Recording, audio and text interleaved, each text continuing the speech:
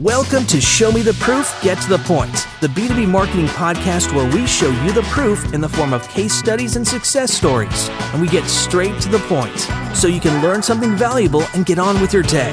Each week, we'll feature a top B2B marketing leader and discuss their revenue-generating strategies. You'll get actionable tips and learn how to accelerate growth through seriously smart marketing. Now it's time to have a look at the proof and get to the point with your hosts and founders of Proofpoint Marketing, Mike and Gabby Grinberg.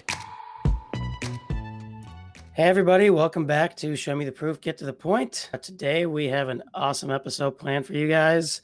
We have Gario Harrison, who is somebody we've known for quite a while. Gario, you and I go way back, I think, at this point. And Gario's got an awesome case study for us from, I guess we can say, his past life. He's currently a partner in two different ventures. One is a sales training company called Closers Media, and another is a revenue-focused marketing agency called Curious. And Gario is going to tell us about how he went to battle with WeWork when they came to town here to Minneapolis. Woo-hoo! So, and how he pretty much, I'm not going to say single-handedly, I know it was a team effort, but saved the business of another local co-working space. So Gario, let's just dive right in. Tell us about what happened. Awesome. Well, Mike and Gabby, thank you so much for having me. This is exciting. And the thing I will say, like, I've never told this story publicly before. So this is an exclusive. That's why we brought you here. Yes, right. We're excited. Awesome. So, okay, let me set the stage, right? So it was, forget the year, but Coco, this was before Fuel Collective. So Coco was the kind of the big dog in town, right? The co-working was on the rise. You know, we were able to grow to 5 locations organically just because it was so new. The ecosystem was being built out. There was a lot of exciting buzz, around startups and small businesses and so on. The local mayorships and community was all about helping small businesses and startups grow, and co-working was kind of at the center of that narrative, right? So that was the stage in the height before WeWork entered the picture. Now, as with all things, once something's working, you see a lot of other players come into the market, right? So there's a lot of other smaller co-working spaces that started popping up that were niche, but we were fine because we had established our value proposition. And if you wanted to be in an environment that was kind of at the core of everything that was going on, Coco was the place to be, right? Enter WeWork. Now, this was before, everyone kind of heard all the stories with SoftBank and everything, that ended up being true about the WeWork saga. This was a scary time, right? Because here we are, we're a little bit mature in the market. We have, look at our projections and our planning. We have, kind of expenses that are coming up to refresh the spaces and continue to grow. We've grown organically to this point. So we didn't allocate a ton of money to marketing because we were doing such a good job attracting existing members via word of mouth, right? And, showing up in the news, that sort of thing. PR. Gary, really quick, just to maybe confirm, back then, I'm trying to remember, you mentioned 5 locations, but then I think you had a few more, and you guys were going outside of the Twin Cities too, right? I think did you have like locations outside of Minnesota even, or am I imagining that? No, absolutely. So we had locations here in Chicago, and then we also, and this is where Coco became Fuel Collective, we were in the process of transitioning to a franchise model with a flagship location in Cincinnati and New York, right? So the plan was to expand nationally. And then when, was it the quote from Mike Tyson? Everyone's got a plan until they get punched in the mouth, right? And I think you guys got clobbered. Oh, it was one of these things where, I like to say, game recognized game. So I recognize good marketers or good strategies when I see it. And I'll be honest, I won't sugarcoat it. I got nervous when I saw WeWork coming into town because I've seen what they've done in other markets. They had a really strong brand.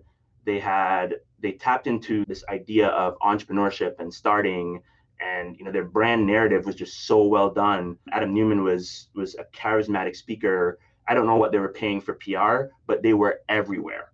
So if you look at us in this local market, nobody knew this, but we had this 5-year plan to rapidly grow, and all of a sudden, to your point, punched in the face, right? Like they come in with literally a blank check, and they can do whatever they want. So, Gario, you had mentioned to us that some of the tactics that WeWork was doing, kind of entering into the Twin Cities market and other markets, was a little subversive, maybe even a little, I don't know if unethical is the right word, but definitely subversive. You were the general manager at Coco, is that correct? No, I was the director of marketing operations and technology. Okay, yes. So you were full-time at Coco at the time, and okay, so we're entering the stage where boom, you just got punched in the face. WeWork is coming in. They've got this blank check. They've got this, like you said, this charismatic speaker, Adam Newman, PR left and right, a sexy brand, sexy marketing, and now all of a sudden they've entered into the Twin Cities area, and you're starting to see some shady things their marketing team was doing. So tell us what was going on. So shady is a strong word. I would use aggressive, right? So the co-working industry, there started to be kind of networks of masterminds, right? So, we were a part of the Google for Entrepreneurs group, that ecosystem, and a part of another network of co-working spaces called the League of Extraordinary Co-working Spaces. So the co-working partners talk to each other, right? And we heard some of the things that WeWork would do. They'd come into a market, they'd have these beautiful spaces in Class A buildings, and they would, offer to buy out the existing leases of members so they could break their lease and come over to WeWork. They would send champagne to members, right, of these co-working spaces, because it's easy to find them, right? You look at the location, any company that has that address is a potential WeWork customer, right? So as far as finding their total addressable market or their ideal client profile, they knew what it is. It is every member from the competition, right? They would do things like throw parties right outside the door of other co-working spaces. So, they'd bring out their speakers, and, one thing WeWork knew how to do was throw a party, right?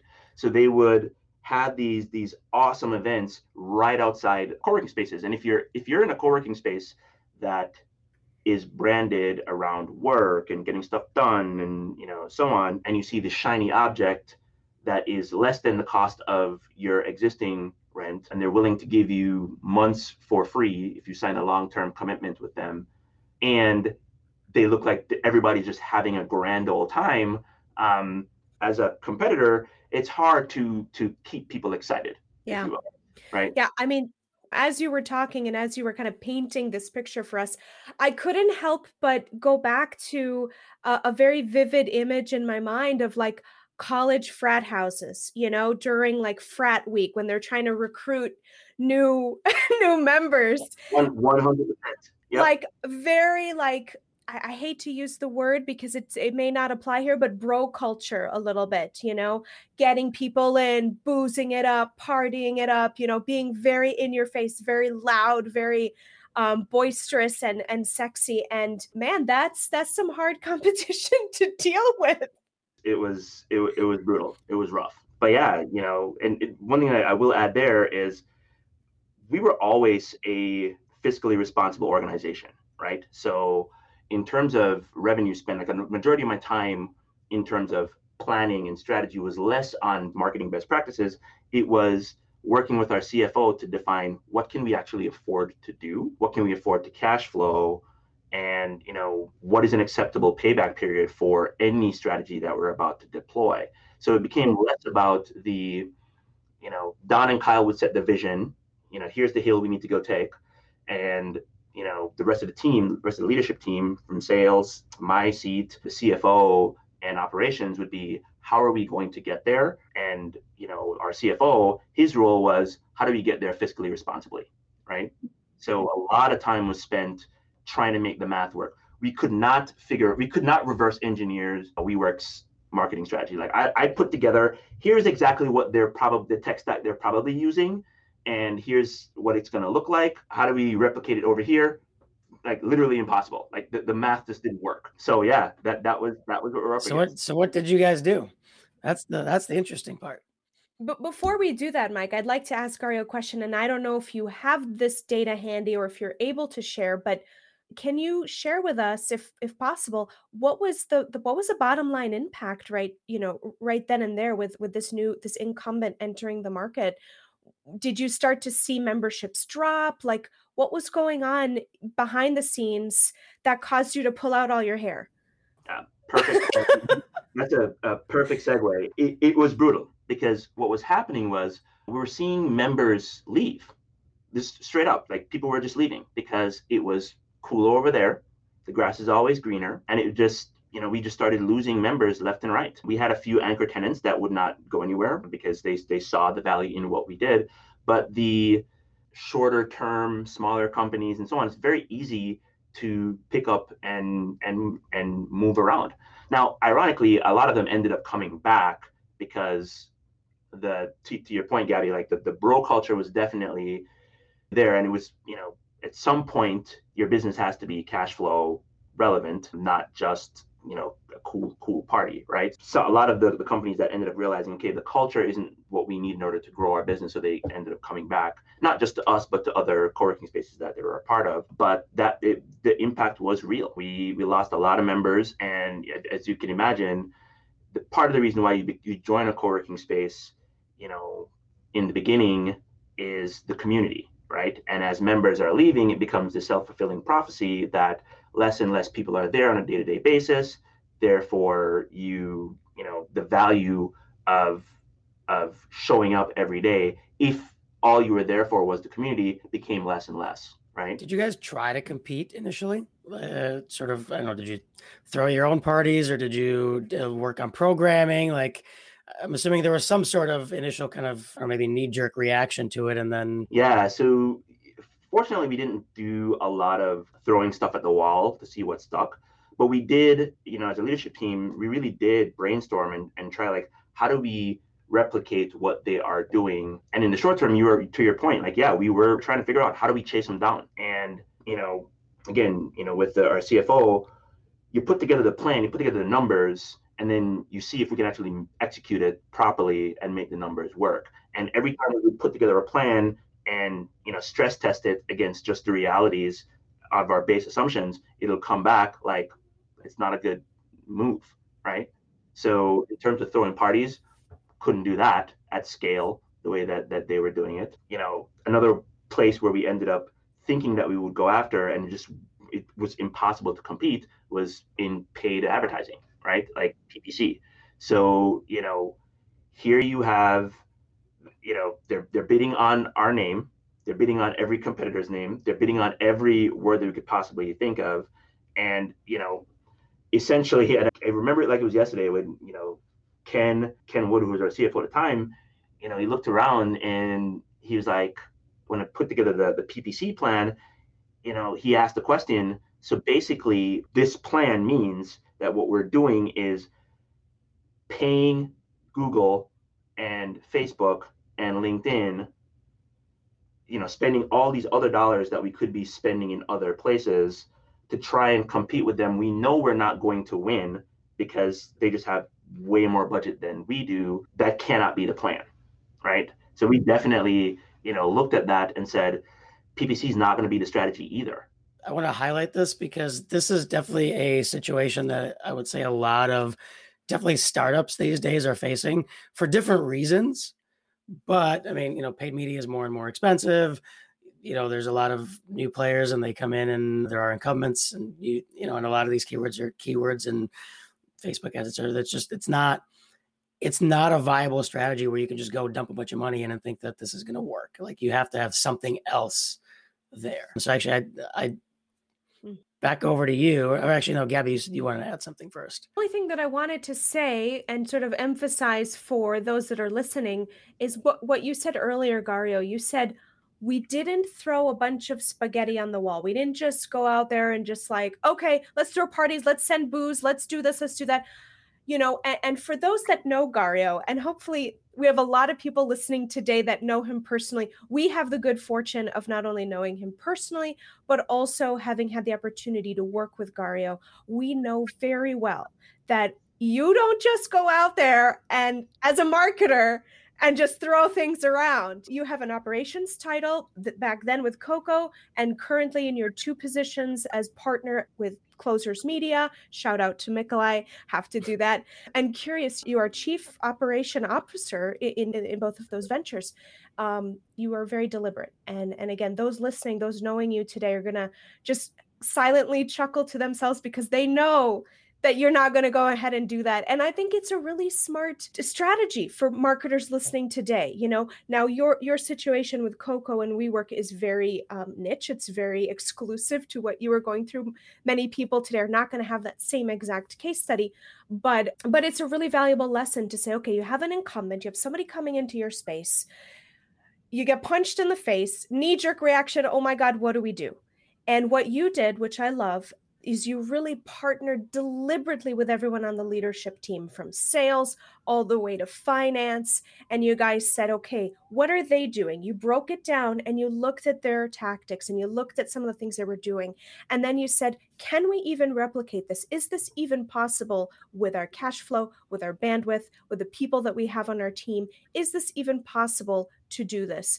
And I'm just so glad and grateful that you shared that with us on the call today, because I think as marketers in general, we get hyper scared sometimes or like, oh my God, we have to do this. We have to jump.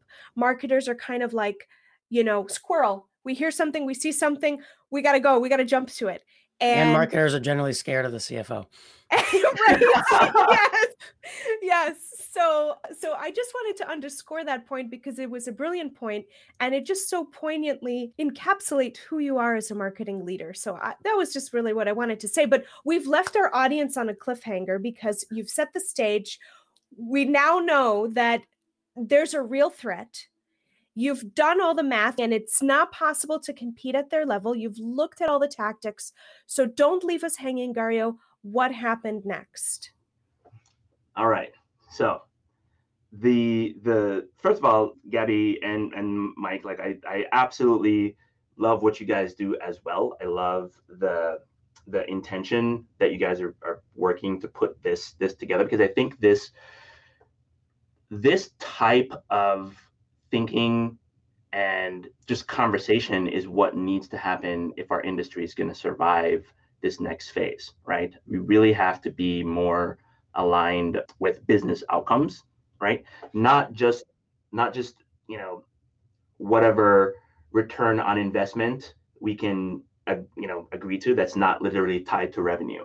And that's, again, I'll double click the shout out to Mikolai is everything I learned about how do you collaborate with sales as a marketer, I learned from him, right? He Coffee and Closers, you get to talk with so many amazing sales leaders out there and you get to talk to them one-on-one, but figuring out what about what they're saying you need to internalize is something that Mikolai has done a really good job of teaching me how to do, which ironically was one of the strategies that we ended up deploying in combating WeWork.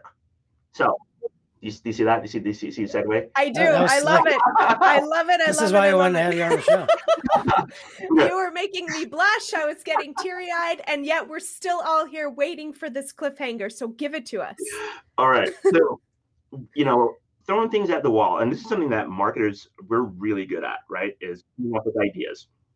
But it's okay to brainstorm and come up with the idea, come up with a plan, and not spend the dollars on it. Because what you're doing at that point is you're stress testing your ideas, right? But at some point, the ones that you choose to move forward with have to be aligned with the outcome that the business is trying to accomplish, right?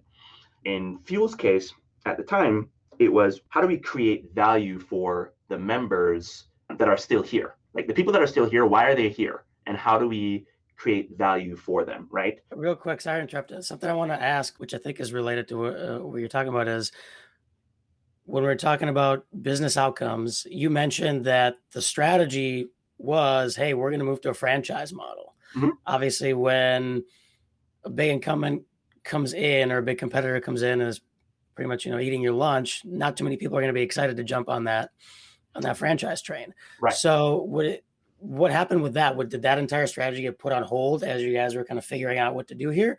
Or was that part of the outcomes that you were stress testing against in terms of, okay, we're going to be moving to a franchise model. How do we maintain what we're doing and still do this other thing? Yeah. So, okay, great question. And the answer to that is the plan was still to move forward. And again, this is where marketers really have to understand like the ins and outs and intricacies of I know more about franchising than I ever thought I would know, right? Because you have to understand the mechanics and the levers that actually, move a particular model forward, right? So figuring out how we were going to make this work and make it still relevant if we were going to go down this path of a franchise still became a constraint that we had to account for, because that train had already left the barn, right? Like it was in sort of due diligence at that point to convert into that franchise model. So retreat was not an option, if you will. Got it. Perfect. Thank you for answering that, because I think that's important for everybody to understand, because again, it's one of those things where I think also sometimes as marketers, you kind of, okay, well, this thing happened, it's not working, we're going to throw the entire plan out and we're going to go do something else, which from a business perspective, that's very often not an option. Right.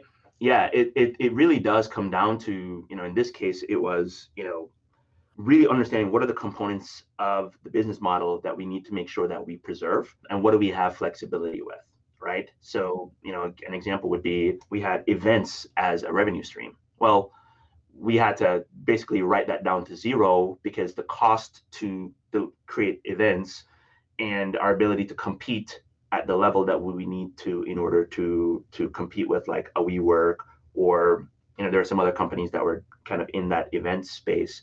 It was pretty much impossible. So we wrote that number down to zero and tried to figure out, okay, well, where can we make up that difference that we have, knowing that we're losing members, and at the same time, these other revenue streams that we had planned or modeled out was not going to be relevant.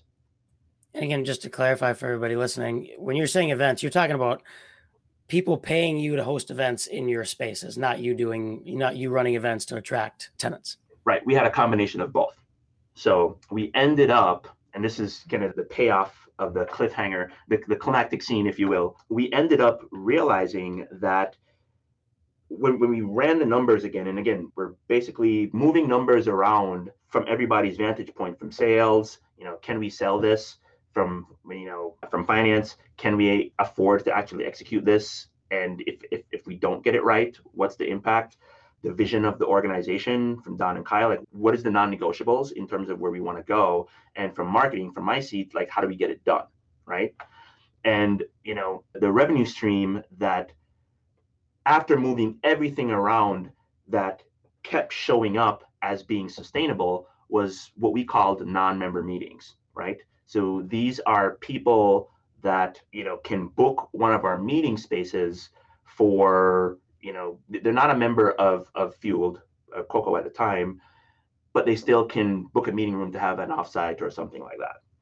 And, again, this is where data and research are really important, and looking at it from a marketing, not just a marketing, but from a sales lens as well, to really identify, what the opportunities are, right? Because we were seeing that revenue come through. We weren't actively marketing against it, right? But it was consistent revenue. If you think about the business model of non-member meetings, you have to put down a deposit so that cash flow becomes working capital, the second someone books. And now you can plan how many of these meetings that we need to sell in order to reach our cash flow goals, right? So, and then there's you talk about proof point. It's, is this something that is happening without marketing accelerating it at that point, right? And yes, right. There were three types of meetings that we were seeing. There were people that we would call experience designers. So they would book the entire trading floor and create something massive really great ROI, really great margins on it. Very hard to find those consistently, right? The second type that we were seeing were like, more intimate wedding type things. Again, not business related, but still kind of experience based. And then just half-day meetings. So again, here we have after we've done the modeling, this revenue stream that is working. So then the next question was, okay, where are we going to find these people? So we're combing through our CRM and we're looking at, of all of these that we've booked recently in the last year, what do they have in common? Like, yeah, identifiable. Did you talk to some of those customers? Oh, 100%. Because again, this is where messaging strategy becomes really important. Is we can look at the data and we can build out personas. I think we had, I forget the personas now, but we had names for them. We knew who they were. Like we had the demographic data around them. But at some point, you have to actually have a conversation with those folks to find out, okay, if we can find you guys, what is the message that we need to be saying to you that makes you, are we reaching you when the problem that our product or service solves shows up? Can we reach you at that time? And B, can we, create a compelling enough narrative for you to take the next step, have the sales conversation, right? Basically get you into our CRM. What is it going to take me to get you into our CRM?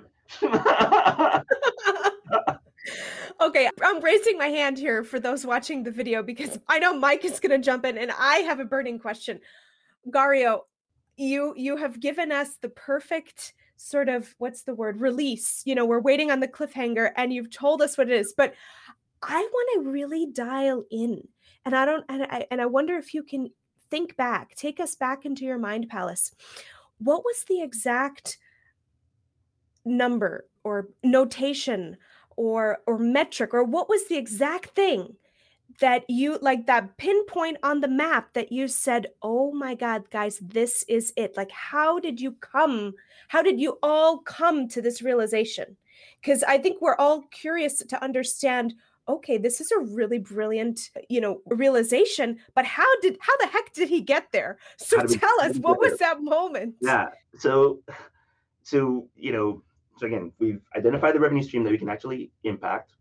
We know how we model it out and say, if we can reach X amount, we can actually like sustain the business. Ken did that work and we kind of knew what that number was.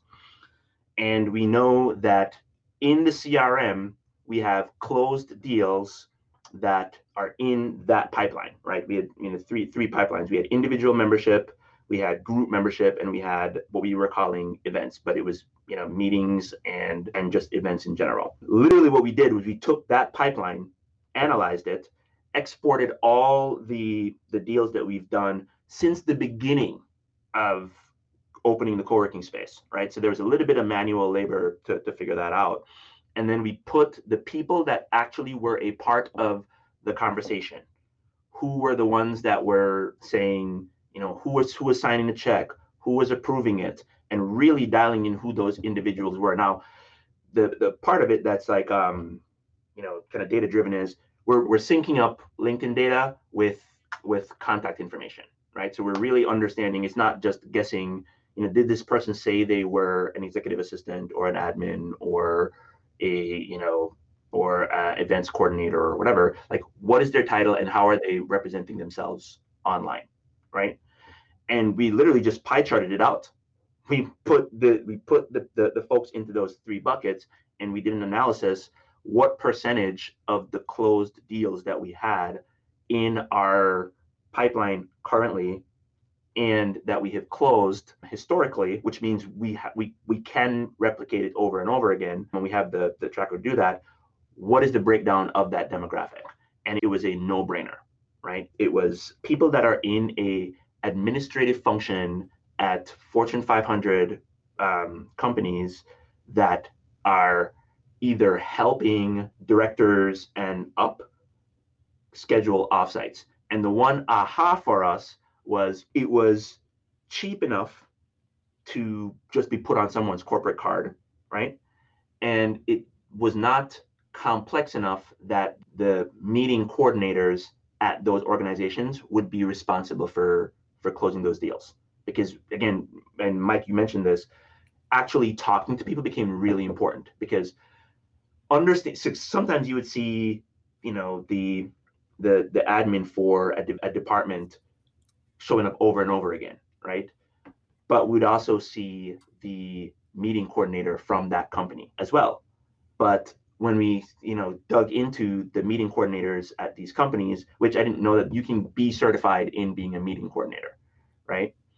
Those folks usually have larger relationships with the Hyatt, with the Marriott, and so on. So that will always be their first go-to. So there's nothing that we can say that's going to make that, because you never get fired for buying Microsoft, right? So they're never going to veer off to this new cool thing over here to have a meeting. However, if you're the VP of innovation and you need a space with a bunch of whiteboards and you want your team to be inspired to figure out what you're doing next, the instructions to whoever is responsible for finding that venue is find a cool space to do this.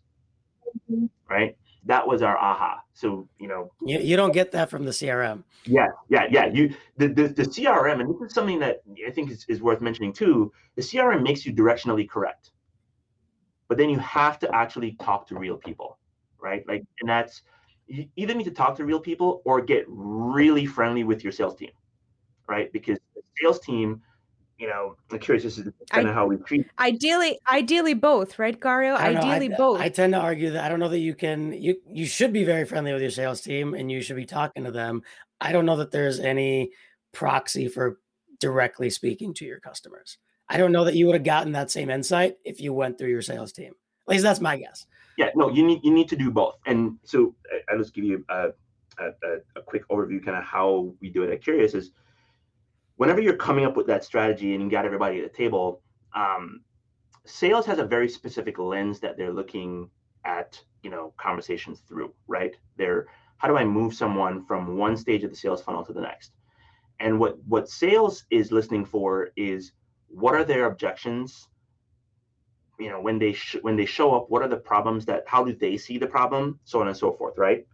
And as a marketer, if sales is saying, here are these 4 people that if I can get more conversations with people like this, I'm going to crush quota, right? As a marketer, you go, okay, well, what is it about these 4 people that, or these 4 types of people that sales is talking to that we need to replicate, right? Yep. And you're looking for the proof of the fact that that's actually a real thing, because it's one thing for them to tell you, yeah, this is what I have to do, versus, well, how did you research it? Did you look at 5-10 different options? Like, is it really a big problem for you? Because if it's not, they're just going to go with the cheapest. Exactly. And then from there, like, once you have collaborated with your sales partner on this, the next step is to literally go and, as a marketer, go talk to them, because you're asking very different questions. You are thinking about things fundamentally differently, and sales needs to be spending their time interacting with more and more customers, right? Because, so having sales entering more data into the CRM, which is what most marketers, try to do, is like, well, here's some information that I think we might need one day. So sales, on top of everything that you're currently doing in an increasingly complex sales environment, please take, 30-minute per deal, writing me a novel that I can then take and come back to you for clarification around, take you out the field to have that conversation with me again, right? Like, you really have to have empathy for the sales team as well as for your customer. Yeah. Oh, man. Gario, I'm just sitting here laughing, smiling on the edge of my seat. I had butterflies. I literally had goosebumps on my arms. And I want to reiterate for everyone listening and watching today, this is a Show Me the Proof, Get to the Point exclusive. Mr. Gario Harrison has not shared this story with anyone or any other podcast or media outlet. So you are listening to an exclusive here, and first. Yeah. I am just excited about that. But more than that, I am just so engaged with everything that you're telling us, because this is really a masterclass in how to work with your marketing, how to operate as a marketing leader, how to work with your sales team, how to collaborate with your CFO, with your financial officer, and also how to manage up to your boss, the CEO, who's probably saying, WF, what are we doing? Are we throwing parties? Are we doing this? What are we doing? So you really were the calm in the storm. And you had to be, because you had so many people, so many players coming to you and saying, Gario, what are we going to do from a marketing perspective? And what you did, folks, what Gario did was he went to the data. He went straight to the data. He looked for that data. He looked for that proof point, and he found it. And then he talked to the people. He actually talked to the people. Like that right there is a key component. I think I mentioned it, but the data makes you directionally correct. At some point, once you've narrowed your focus, you have to go have a conversation with those individuals. And just to close the loop on the group that we ended up targeting and how we ended up doing it was, events became a thing that we would throw for our members, right? Coffee and Closures is one of the events that we, planned and actually brought in because this was actually going to help them grow their business. That was kind of our focus. We're not going to throw parties for the sake of throwing parties. Everything that we do is going to be designed to help our existing members grow, because that's the only value proposition that we can defend against, right? And we ended up going and saying, okay, the folks that are booking these meetings, that are in sort of a support role, what is it about them that we can support in that capacity? And what we ended up doing was finding all of these folks in the area, right? Within again, data driven, right? Within a geographic location of one of our locations, right? The headquarters had to be in that location. Otherwise, it wouldn't make sense. That was one of the filters that we used. Finding the companies, finding the admins within those companies. And then, one thing we found out about all of them, they're super smart, they're super driven, and they all have an entrepreneurial mindset. That was one thing they had in common.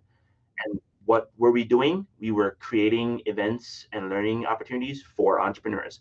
So we would literally personally reach out to those admins and invite them to an event. And while they're there, letting them know you too can have a cool educational event in this space. So and if you notice anything that we said there, yes, there was cost associated with it, right? Because we'd have to keep the space open, there was staff and so on with it, but we were maximizing our existing resources, what we know we were good at, as a part of our marketing, right? So instead of trying to reinvent the wheel or come up with something cool and, make a big splash and promote it on social. Now, part of the reason why we didn't promote it on social is we were, and I'll be honest, I was deathly afraid that WeWork was going to see that we were making money on this and just offer their meeting rooms to non-meetings. So we never talked about it, right? It was all it was hand to end. It was a fight club. So pretty much it was. I mean, you really, it wasn't really marketing. It sounds like it's mostly sales, right? From a playbook perspective, right? Because you couldn't really talk about it. Yeah. So in a one-to-many fashion. So that's a good point. And I think it's something also worth highlighting is I would consider that marketing, because what we were doing was we were researching an audience, finding the messaging strategy for that audience. The channel to reach that audience was actually email, right? And we were bringing them into the CRM. We do not start a sales closing sequence with those folks until they were in the CRM. So until that point, they were still a marketing qualified lead. Like when I got it. Okay. So you weren't doing outbound calls and outbound emails from your sales teams at that point? No, because the sales team, if you think about it, let's say we have an event and we invite 40 admins. Let's say 20 of them show up, right? Sales now has 20 folks that they need to identify the need, continue to nurture. And we're doing probably two events a week. So if you can imagine, that starts to compound really quickly. So from a marketing perspective, the goal is to just make those folks excited, keep them aware of the next event that's coming up, let them know what was happening, remind them that there, is an opportunity to book meetings here, let them know that we're here to help them plan it if they need to. Like, that's all communications on the marketing side of things, right? Creating that value. The people that raise their hand and say, I need more information, now that's sales. And from a marketing perspective, we're going in and saying, how do we create the proposals that, reinforce the value that we're bringing, and how do we design it? Execution wise, that's marketing, right? But the relationship building and the nurturing and the conversations and the continuing to move someone from prospecting through to overcoming objections, that's a sales function.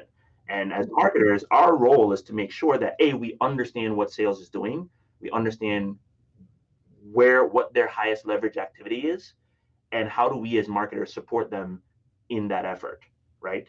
Because again, they need to be spending more time talking with customers, and we need to be taking that information and doing what we do best in support of what they're doing. Gario, so one question that I have for you, I probably have a dozen, but I'd love to know, what was the psyche, what was the mindset going on right now during this time? Because as marketers, we just can't help ourselves. We get emotionally attached to things. We get emotionally attached to ideas, to line items that we said, well, we're going to do this and it's going to be on our line item and we need to just, and throughout this conversation, you've said that PPC wasn't working, take it out. Events and parties and gifting and that sort of thing, we can't afford it, not going to do it, take it out. So, throughout this process, you're removing these things. At the same time, you're digging deep and coming to the problem, finding that solution. You found the aha moment, but you kind of alluded to it. You were saying that you were kind of afraid that WeWork would steal this initiative or catch on. What was some of the emotions going on at Coco, you and your team and your CEO? What was happening emotionally behind the scene? It's and I give Kyle and Don credit for this, as as all this is going on, the conversation would always start and end with our mission and our vision, right? To empower more entrepreneurs, to create a thriving community, to make sure that we're focused on our customers, not the competition, right? So that was everything was always anchored to that. We focused a lot on, we talk a lot about an abundance mindset, right? So we never thought of it as a zero-sum game, right? If WeWork win, we will lose. It was, how do we intentionally grow without making bad decisions that we can't walk back through the door, right? And so that was another kind of mindset that we had, was, is our plan reversible if it ends up not working, right? And what is the minimum viable test that we can do? So we had a testing mindset, we had an abundance mindset, and honestly, like a business mindset. Like, this is a business. Anything that we do needs to ladder back up to an intentional outcome. And having everyone on the leadership team rally around those three concepts and bring their area of expertise to the table in filtering through those ideas. No idea was ever precious, right? But Kyle is thinking about, does it still align with our vision? Don is looking at it, are we able to message to this authentically in a way that makes sense? Ken is looking at, can we afford to do this, right? Lori is looking at, if you bring me a sale qualified lead, that can I nurture that conversation to close? And Megan, who was our head of operations, like, can we deliver on this promise operationally? And everyone is looking at an idea with a commitment to understand what that idea is going to mean from their lens, and then collaboratively talking through it to go, what are we going to do? And once a decision is made, commit to it. To see the experiment through was really important. And I think, it impacts the way that we work at Curious and at Closers, is really start with the people, right? Like, really, you gotta trust the people that you're working with, and you have to trust them to bring their A game, and you have to trust them to, have respect and appreciation for your point of view from your seat. And if that works and you guys are aligned there, as a team, you can tackle anything. Then the rest is just pudding, as we say. The rest is just pudding. I love it. So, Gario, the $1 million question that everybody out there is asking, what did this campaign do? What did it drive? What was the end result of all of this culmination of thinking? And I'm wondering if you can give us a sense of timing as well. Like, how long did it, from the time that WeWork entered the market to the aha moment that you found sort of the solution, the customer, and then you did customer surveys, etc. What was that time frame like? Tell us that. And then also, $1 million question, what did it drive? What was the end goal? Right. So start to finish, in terms of WeWork announced they're coming in, and we got to figure it out, was a quarter. Literally a quarter. Like, we had 3 months. We had to come up with a plan. And again, that, when I mentioned before, that 3 months forced constraint, right? So we couldn't come up with ideas that were so big that they would take, a year to execute. We had to have something that we could, we had enough cash flow to, get through the quarter, right? And we had to have a plan moving forward, right? So that was a quarter. That's what it was. And from WeWork opening their downtown location to putting together the plan and then executing on the plan, that was just the strategy moving forward, intentionally going after that revenue stream incrementally. And the proof is Fuel's still here. Like, literally, like it was literally, we probably had, I don't want to misquote this, but we had a deadline. Like, because, if we can't come up with a solution to stop the bleeding, it was going to be going out of business. This is, again, this is why you got to love your finance function at your organization, and be intentional about understanding it, not accounting, but managerial finance, because you really have to understand, like, when your CFO says this is, the platform is burning, you need to understand, like, what does that mean? Can't remember our exact timeline, but we knew if we didn't fix this and come up with a solution, we would not have the cash flow to stay open, and we'd have to start making difficult decisions. Fortunately, we didn't get there, because the cash flow, we were able to replace the bleeding with the cash flow from these non-member meetings, quietly, of course. And then the WeWork story started to unravel, and that, sigh of relief, because it's like, okay, because if they had hit the public markets and got an inflow of cash with that narrative, like, pack up your toys and go home. Like, there's literally no way we would have been able to compete in that space. And secondly, I would say, and this is just another key lesson that I learned from this, was in terms of timing and kind of when things happen, is making sure that the math works for you, not the competition. Because we had no idea, like, WeWork was coming up with weird metrics like member adjusted EBITDA and all these things that, like, we couldn't take that to our bank and say, hey, we have this thing called member adjusted EBITDA. It's not general accounting principles. Don't worry about it. It's a few collective. It's a COCO metric. This is what you need to give us a line of credit against. Like that, you can't do that. So being intentional with understanding, like, what cash flow realities are you working with, and plan backwards from that. Yeah, it's really important moving forward. Yeah, like this gets back to something you mentioned much earlier on, which is marketers, especially like marketers in leadership positions, obviously, but even further down, I think this is where I would say a lot of marketing teams go wrong, is they don't really understand the business. They understand the marketing model and they understand the marketing funnel, and heck, they probably even understand, maybe even things like payback period, let's just say.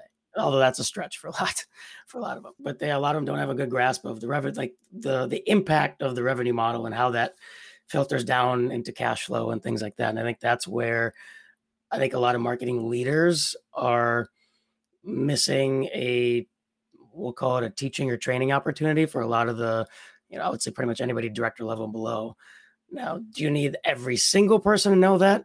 I don't know. That's maybe questionable, but definitely manager level and above, I think for sure. Yeah. And I would say everybody should do it. Just like social media is kind of a, you have to at least have a working knowledge of it. I think it's table stakes right now. I mean, if you're not on LinkedIn, then are you even in business? Right. Do you even exist? If you're not on LinkedIn, do you even exist? Right. Do you even work? Do you even work if you're not on LinkedIn? Yeah, no, I agree 100%. And it's fine. And when people say like, what are, and I give advice to up and coming marketing folks, recent graduates, and they say like, what should I learn? Should I learn analytics? Should I learn, PPC? Should I learn social? Should I learn? And I say like, there's 2 skills that you need to learn. Everything else, you got the school training around it, and the fact that you're here means that you love it, right? So you're gonna just organically, you're gonna just keep continuing to learn and stretch. The 2 things that you have to learn and really nerd out over and appreciate is sales, because you're always selling. You're either selling yourself, you're selling your ideas, you're selling to a customer. It makes your marketing so much stronger, and you have to learn managerial finance.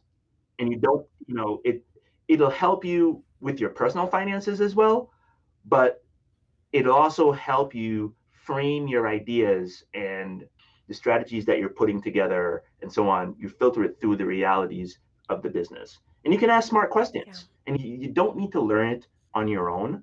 You can go ask whoever has that area of responsibility in your organization. They're more than happy to kind of take you out to lunch and give you the high level overview. But those 2 skills, sales and managerial finance, wherever you are in the organization, are 2 things that you got to learn.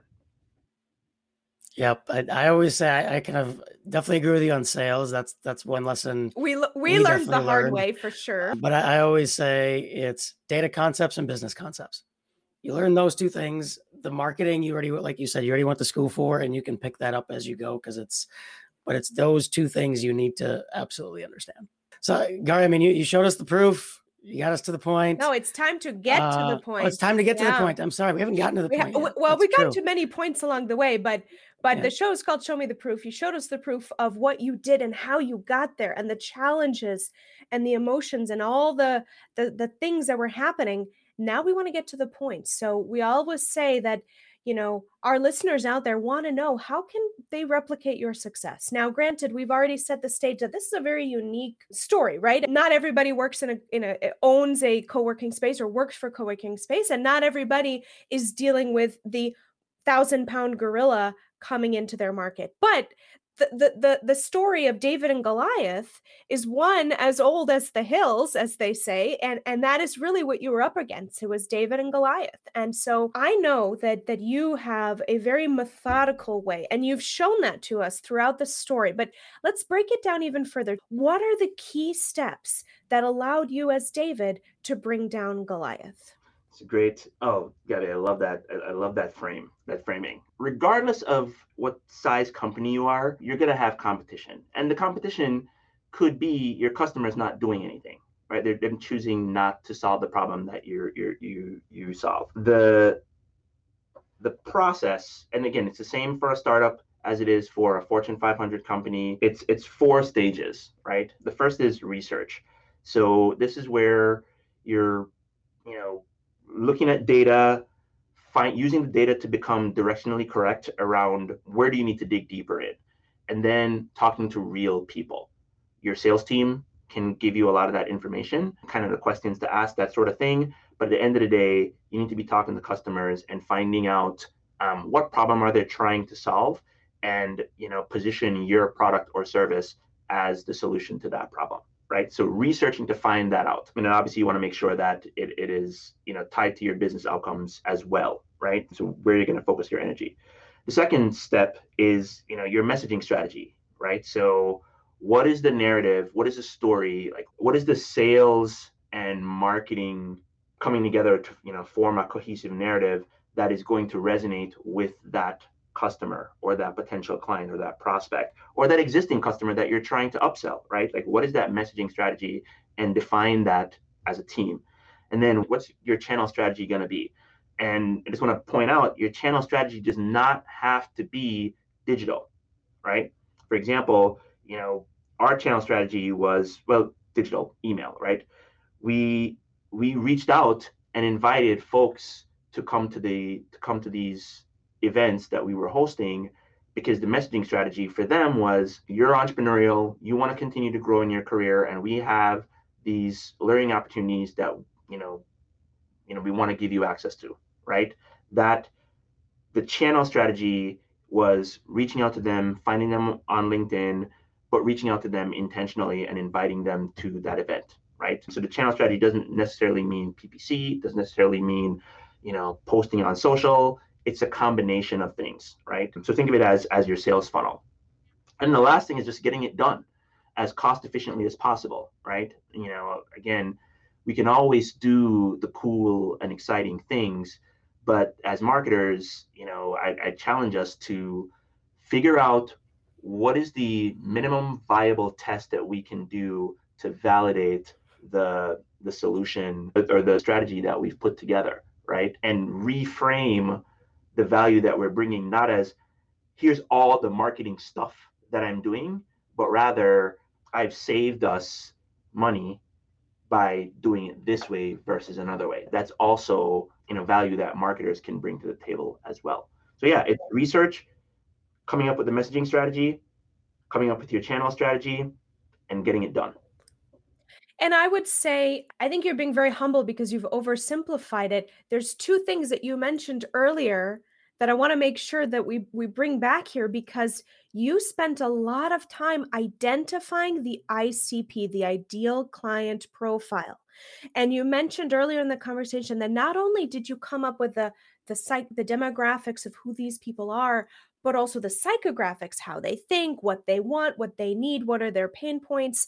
And even further to that, you went even deeper and said, what disqualifies them? What are the qualification criteria, but also the disqualification criteria? What would make this ideal client profile or this lookalike ideal client profile not really be the right person that we're going through? So I do want to make sure that we bring that back into this part of the conversation, because that was a huge part of what you did and is also a huge part of what we as marketers need to be doing. And then secondly, we underscored this quite a bit earlier in the conversation, but talking to your customers, talking to those ideal client personas, talking to them, understanding really from their perspective and their point of view, what is really the pain point that they need solved, and what are the ways in which we're going to solve them, the messaging, the things that are going to resonate. So I do want to make sure we underscore those, because that was huge, a part of what you did and what really led you and your team to be able to find that solution and deliver that message straight to those people. So I love the methodology. Thank you for sharing that. We often ask at this point of the show, what are the kinds of tools that you as a marketer are using to execute this? In this case, we're looking at the David and Goliath scenario. What were some of the tools that you used? And you had mentioned way back in the conversation that you were looking at ToolStack and trying to reverse engineer if you could even afford some of the potential tools that WeWork was using. And you said it was just not viable in the cash flow projections. So really tell us, what were some of the tools that you were using that helped you to execute this campaign from start to finish? Yeah. So I'll give you kind of the high level for each of the stages, right? So research, jobs, using the jobs to be done framework, and lean startup methodology. So those two frameworks is how we identify the need, right? So that pain point there, hands down, those two will help you get there. As far as the messaging strategy goes, StoryBrand. So we have an enhanced version of it now, but if you're a marketer getting started and you're trying to figure it out, how do you come up with a messaging strategy? Figuring out that aligns with both sales and marketing, that's a very good place to start. That was kind of our base. As far as channel strategy goes, HubSpot.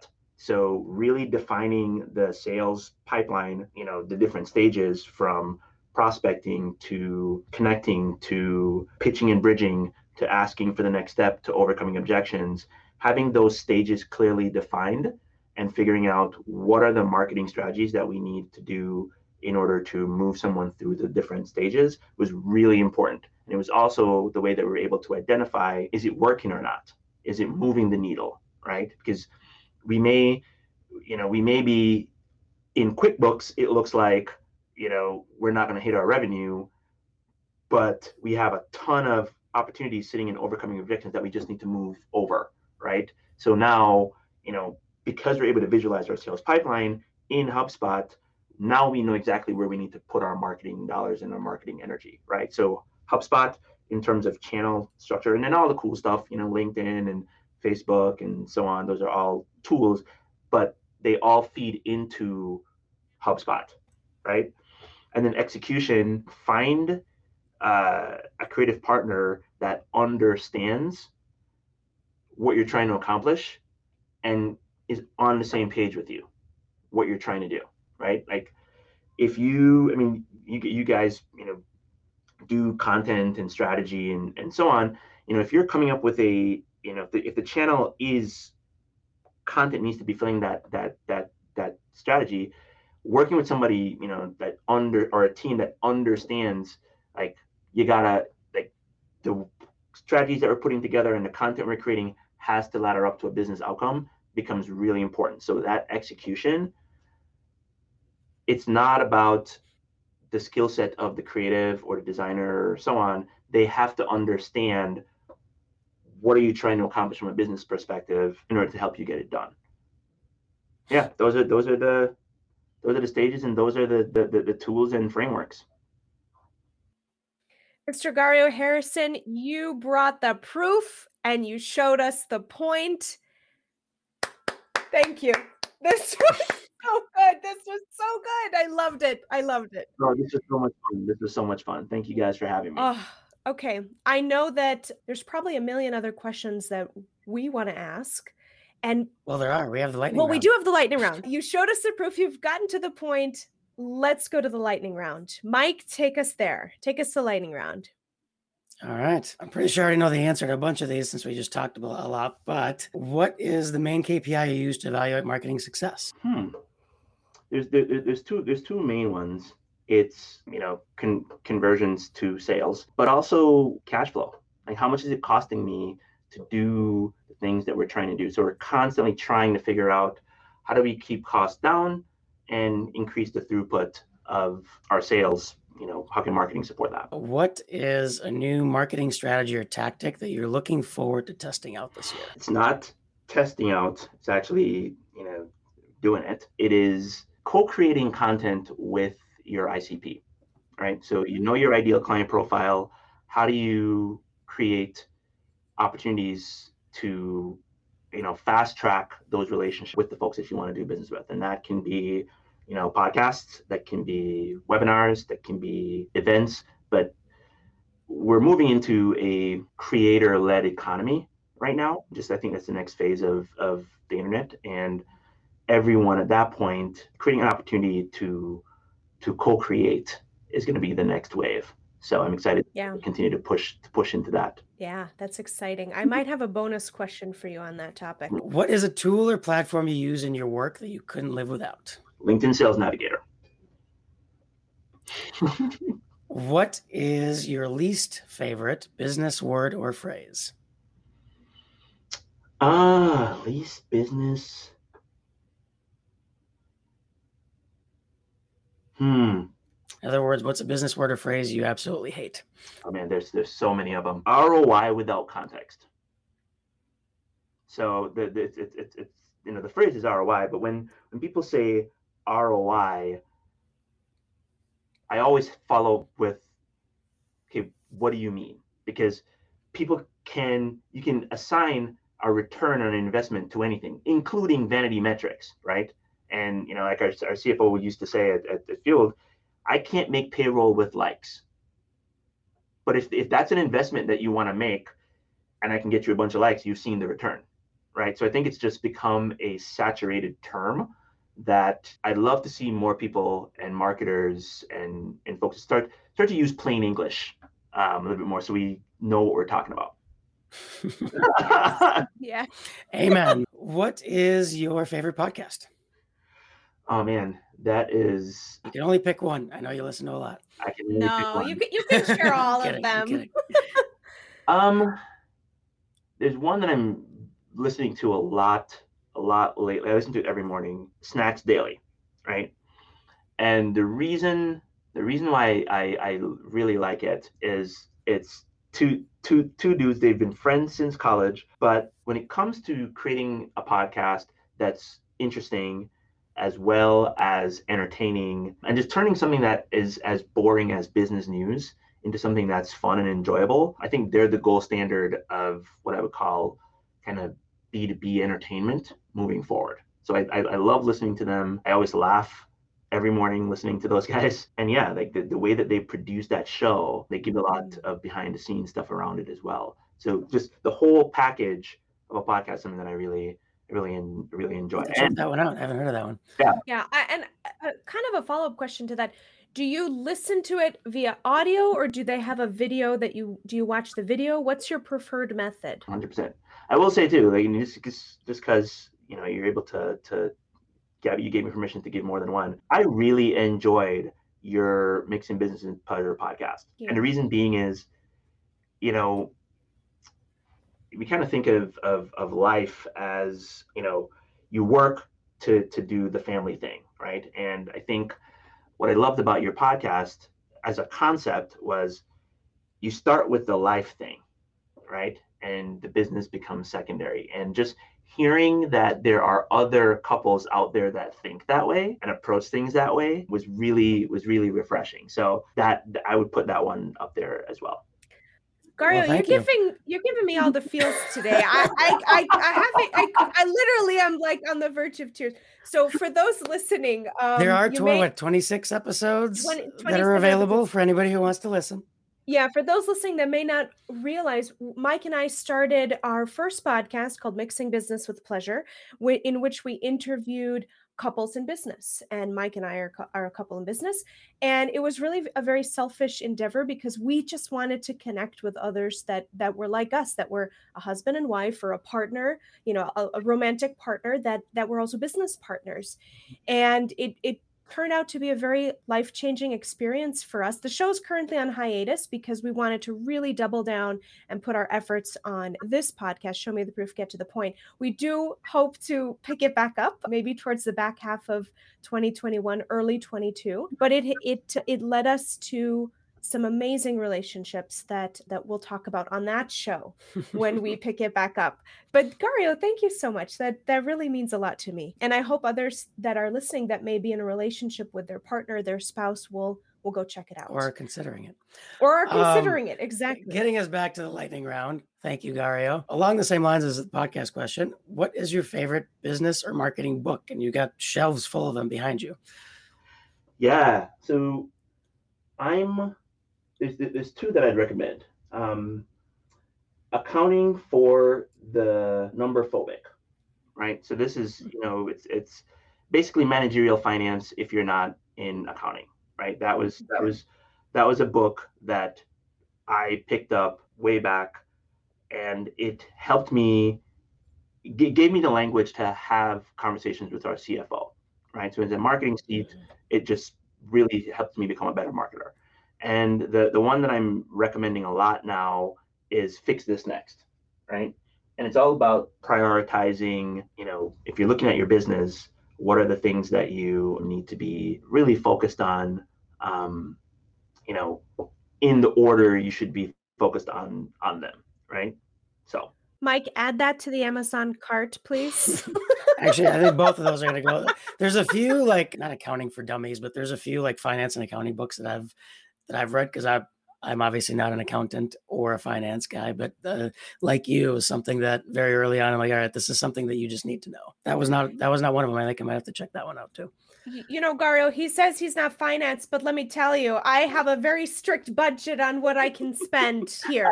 So I tell you, it's a constant battle. I'm telling yes, Mike. I do get to play CFO. I play one on TV. Nice. He plays it in our business and in our marriage, but thankfully, because we all know that Well, maybe we don't know, but I'm a spender. So thankfully I'm married right in that regard, because otherwise it would not be pretty. Gabby's has got some creative ones usually. Who is a B2B marketing expert that you admire on LinkedIn? B2B marketer that I admire on LinkedIn.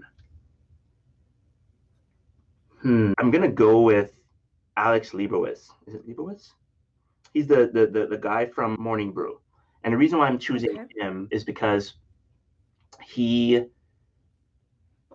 kind of three things at the same time. He's like a founder, so the founder story. He's very honest about how he navigates around, just anxiety and just like the human side of running a business. And he also has a podcast called The Founder's Journal that really talks a lot about the side of being a founder that a lot of people don't talk about. So because of the way that he's doing that, and he's part of this movement of like build in public, where he's sharing things as they're happening. So I really enjoy listening to seeing the stuff that he's sharing. I really like that. That definitely resonates with both Mike and I, and I'm gonna have to add him to my list as well. All right, we're gonna do some good bonus questions here. So Gario and we are all based here in the Twin Cities, and we all know that it's been kind of a rough 18 months. I mean, all over the country, but especially here in the Twin Cities, there's been a lot of unrest, a lot of social turmoil. But you have spent a lot of time downtown, especially at your job at Coco. And kind of a little known fact, and I'm always having to convince my out of town friends and family that here in the Twin Cities, we have some amazing restaurants. We have a very strong culinary scene, some great chefs and restaurants here. So I'm curious, what is your favorite restaurant in the Twin Cities that you're looking forward to maybe exploring again this summer, now that things are starting to look different than last year? Hands down, it's a restaurant. They have two restaurants now, one in St. Paul and one here in Minneapolis. It's called Pimento. It's a Jamaican restaurant. So I'm originally from Jamaica, and it is a slice of home that, typically you hear, jerk chicken or things like that, and it's not quite the way that it's made back home. This restaurant, it's authentic. So Pimento. I love it. I love Pimento. So that's where we're going. All right. we're gonna do that double date at Pimento. Okay, I'm curious. So we all know kind of the story of what happened with WeWork and kind of that whole embroilment. Since that has happened, and certainly before the pandemic, this was very prevalent, and I will say in the Twin Cities as well, we started seeing a lot more micro co-working spaces coming up. So co-working spaces that were really geared around a certain demographic or a certain genre of business, or female-led co-working spaces, LGBTQ co-working spaces. I'm curious, I know you're not currently in the co-working space, but you spent a lot of time in there. You've established yourself as a leader in that space. What do you believe is the next iteration of co-working spaces, getting that we are close to being quote unquote post-pandemic? Wow, that's a really good question. I think I do believe that we are going to end up in a hybrid situation, right? So we're going to optimize for both in person and virtual, right? Or being able to collaborate virtually. The reason people come together in order to collaborate in person is going to be a lot more intentional, right? So as a result, the spaces that are able to be modular and adjust and change to facilitate different modes of work and collaboration are going to be the ones that thrive in this new environment. And if we think back to, like, I think WeWork is going to thrive in this environment, right? Because they and Fuel Collective will as well, because they have built brands around collaboration and around kind of community. And as we get back to work, I think companies are going to define for themselves what that collaboration needs to look like when it does happen, and find spaces that will allow them to do that. Does that make sense? And because co-working is, cost efficient in terms of as an operating expense, we're going to see more of those type of solutions versus trying to flesh out an office park or an office space and carry that overhead of maintaining that yourself. Yeah. Really good there. Ooh. Gario, thank you so much for joining us on the show, for all the amazing, amazing value that you've brought today. You've showed us the proof. We've got to the point. We had a dynamic and awesome lightning round. Everything that you've shared with us today is a masterclass for everyone listening out there in marketing today. And we kind of said this, the David and Goliath, whatever industry you're in, whatever challenge you are faced with, you are always faced with this sort of David and Goliath. And those listening today and that are going to come back and keep listening to this episode are going to have the exact steps that they need to take in order to defeat their own Goliath. Gario, thank you so much. What is the best way for our listeners to connect with you? Start at LinkedIn. Awesome. And you were going to say something. I didn't mean to cut you off. I was going to say thank you. This was so much fun. I mean, I always enjoy our conversations, and this was no different. I'm excited to listen to the other episodes that you guys are going to be putting out. This is great. Thank you so much for having me. Thank you. Awesome. And we're going to have having you on. This is a new bar that we are setting on this show. It's also officially the longest episode we've recorded so far. It is, but yes. the bar has been set for us and for our guests, but also for our listeners. So Gario, thank you so much. And everyone listening today, tune in again for next week's episode. Thanks for tuning in to the Show Me the Proof, Get to the Point podcast.